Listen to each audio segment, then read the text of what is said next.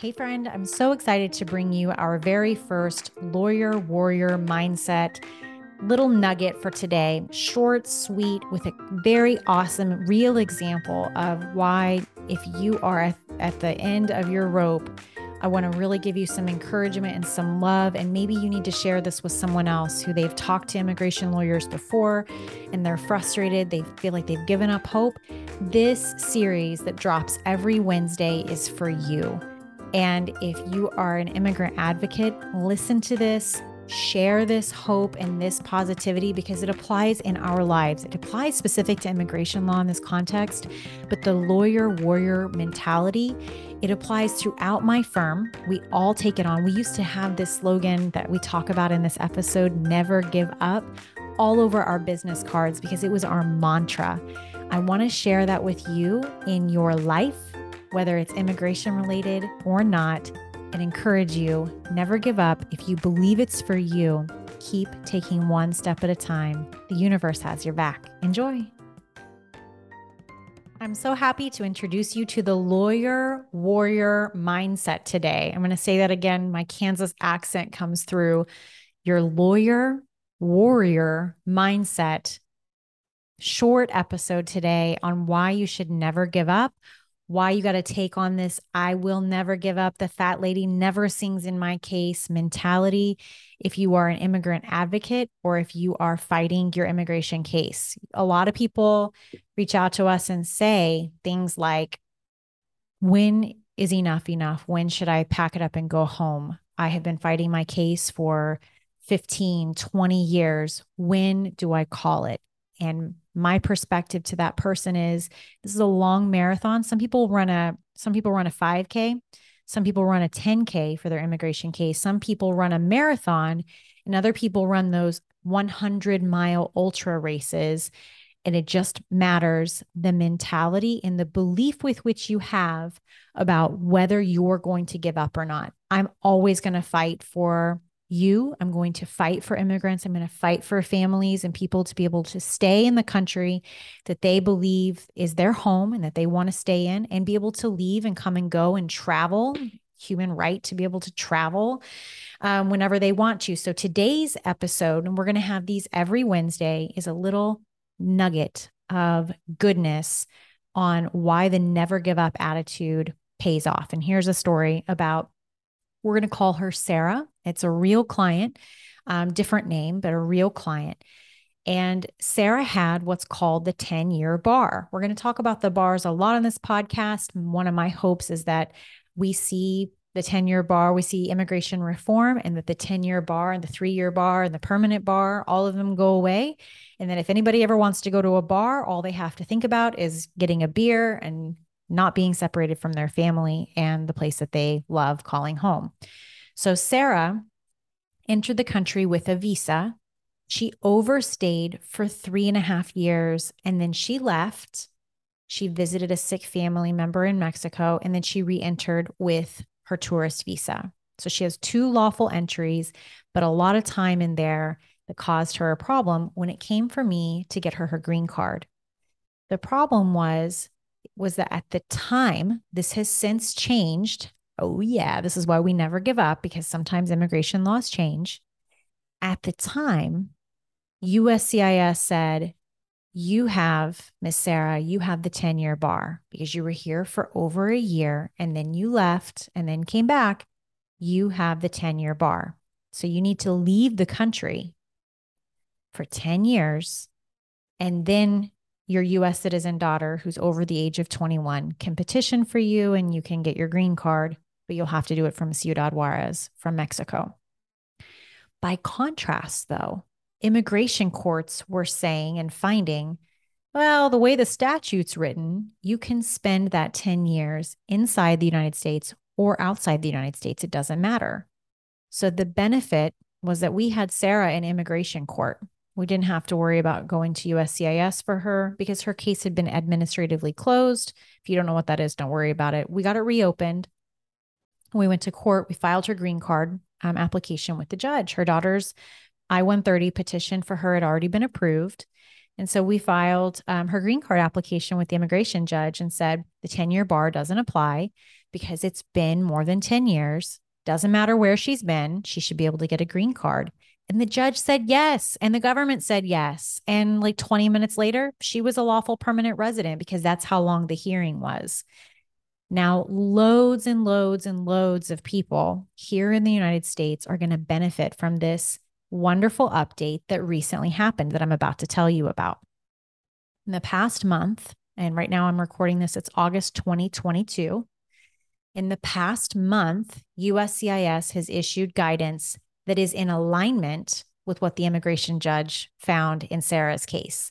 That, contrary to how USCIS used to view it, which meant you had to go to your home country for 10 years, stay there, and then you can petition to get your green card. Now, USCIS agrees that the way the statute was written, I mean, they haven't literally said these words, they're just saying that we're no longer going to enforce our old policy.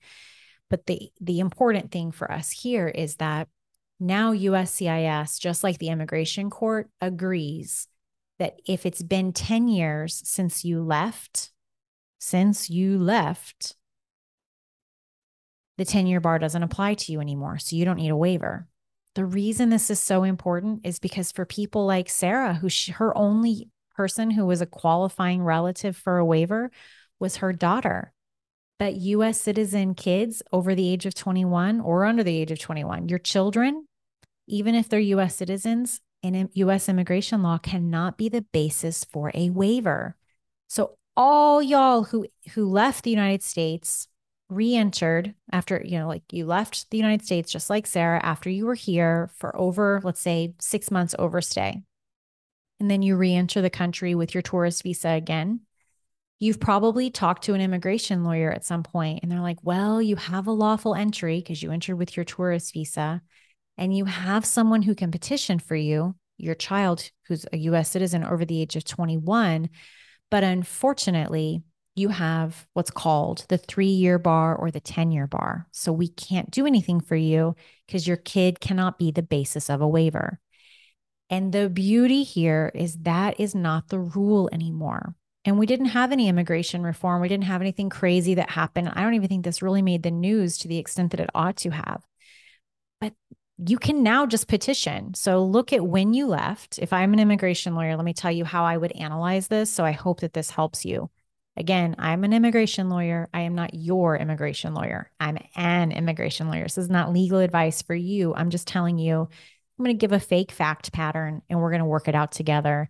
And then we're going to chant, never give up. And then we're going to call this episode a wrap. Okay. Fact pattern. It's annoying. Lawyers call these fact patterns, but really they're just facts. So we'll just say, here's a story. And let me tell you how, as a lawyer, I would analyze it. Let's say that someone enters the country with a tourist visa without whatever. They enter the country with a border crossing card in 1992. Okay. 1992, 1997. Either way, it doesn't really matter. They stay for 10 years and then they leave. Almost always, especially for my Mexican clients, my Guatemalan clients, they don't leave. Once they come, they don't leave. But they usually don't enter with a visa either. My Mexican clients, many of them entered with work visas, like with work permits, with border crossing cards, with someone else's document. So even if this was someone else's document, this still applies to you. But those are the main ones. Okay. Even my Canadian clients, if you're Canadian and you've entered with your Canadian passport, you show them that, you do the little swipey thing and you come through and you overstay and then you leave. You're here for 10 years, you're here for 3 years, whatever. And then you leave. And that is the point when you start counting. Doesn't matter if you're in Canada when you leave, doesn't matter if you're in the United States when you leave. The clock starts ticking when you leave. Okay? So you need to tick tock for 10 years under this specific story or fact pattern. The clock has to run for 10 years from when you left, not from when you re-entered, from when you left, when the door of the United States Custom and Border Patrol shut behind you. That's when you start the 10-year clock. And then if 10 years elapses Let's say you're back in the United States and your 21-year-old kid wants to petition for you. You re-enter the country with your Canadian passport or your Mexican border crossing card, whatever it may be, your lawful re-entry. You're not going to need, in my experience, you're not going to need a waiver, which is so wonderful because for decades now, we've been telling people that you would need a waiver because you have the 10-year bar. You won't need the waiver. And the cool thing for people like Sarah was, you know, she had talked to immigration lawyers before she came to my firm, and they'd all told her that she needed the waiver. The benefit of working with us is we knew that the immigration judges in Phoenix all found that that bar wasn't going to apply to her. So we were very confident, like, I would have bet a kidney on it that we were going to be able to get her green card because she wasn't going to need a waiver.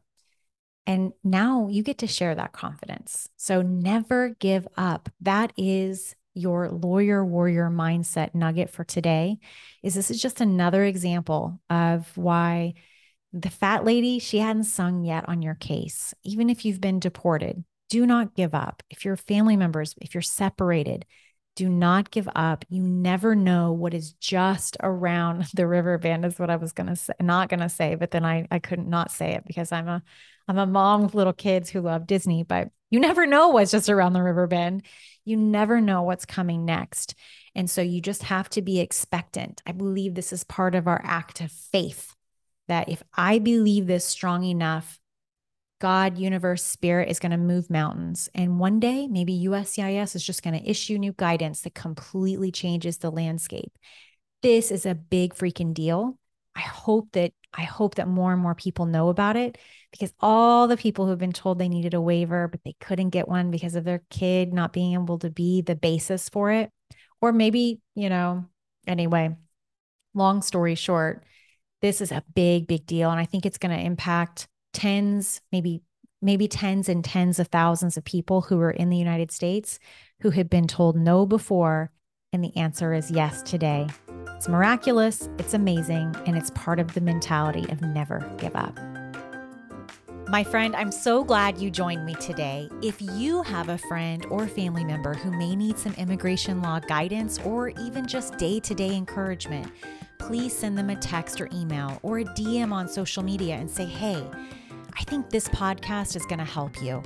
I sure wish someone had given me the tips I'm sharing here years and years ago when I was starting out as an immigration lawyer. Thank you so much for being here. I'll see you next week, same time, same place. Adios.